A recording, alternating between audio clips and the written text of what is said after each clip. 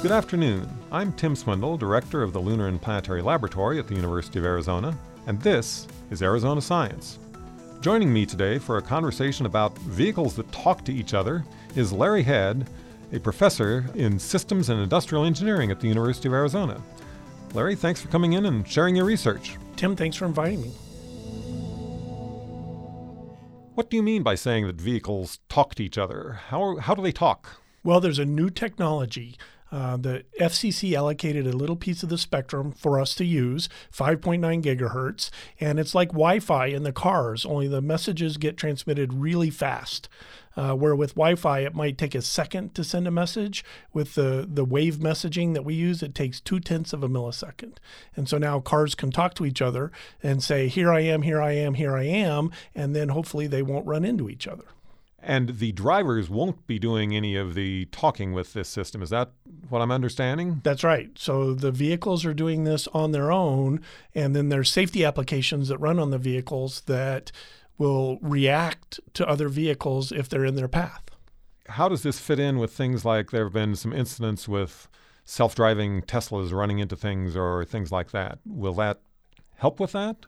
Yeah, there's two paths of technology right now. One is connected vehicles and one is automated driving vehicles. And what'll happen is we'll see them come back together in the future because the automated driving vehicles are trying to do it all with sensors that are on the vehicles on their own. They don't think they can rely on the infrastructure or the other vehicles. And what they're going to find out is if they just knew the other vehicle was there because they could talk to it, then they could avoid some of the accidents that we've seen in the past.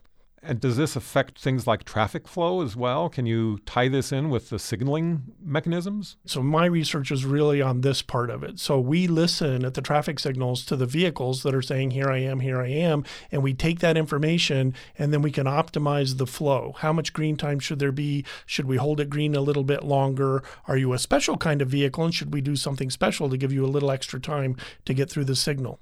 Is this somehow like the fire trucks and police cars that can trigger a light to show the other drivers that there's something coming through that you need to worry about? Right. So that's like a 40-year-old technology called preemption, and it's one vehicle at a time. And originally it was based on an optical sensor.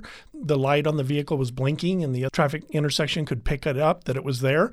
But what we do is we've taken new algorithms and developments and we can say, oh, we see 3 trucks coming this direction, 2 buses, a bunch of passenger vehicles. What's the best thing to do? And so we can make decisions in real time at the intersection, knowing where all those vehicles are and what kind of vehicles they are. Is this technology that's a year off, 20 years off? What's the time frame that we're talking about? We have a test bed in Anthem, Arizona, which is just north of Phoenix, and we're working on building a test bed here in Tucson, Arizona, and we operate it 24/7. We have 11 traffic signals that are equipped, and we take some vehicles out and we run some experiments. So next summer, when Cadillac releases the first connected vehicle into the market, the 2017 CTS, if someone in Anthem has one, it drives through our signals, we'll know about it. Are there other plans that manufacturers have? If you have just the one Cadillac, that seems like that will help not very many people until there are other cars to talk to. NHTSA, the National Highway Traffic Safety Administration, is considering a rule that would require every vehicle manufactured in the U.S. to be equipped with this technology. Actually, the rule's drafted, and we're anticipating it'll be signed any day now. And so when that rule is signed, then a couple of years later, all new vehicles will have this technology. As a driver, will you see something on your car that is doing this, or will it be completely transparent to you? It's going to be completely transparent to the drivers. Their cars are going to be communicating with other cars. The only time they would see something is if they were about to be in an accident and the safety systems on the cars take over. In the traffic lights, you won't see anything but hopefully more green lights.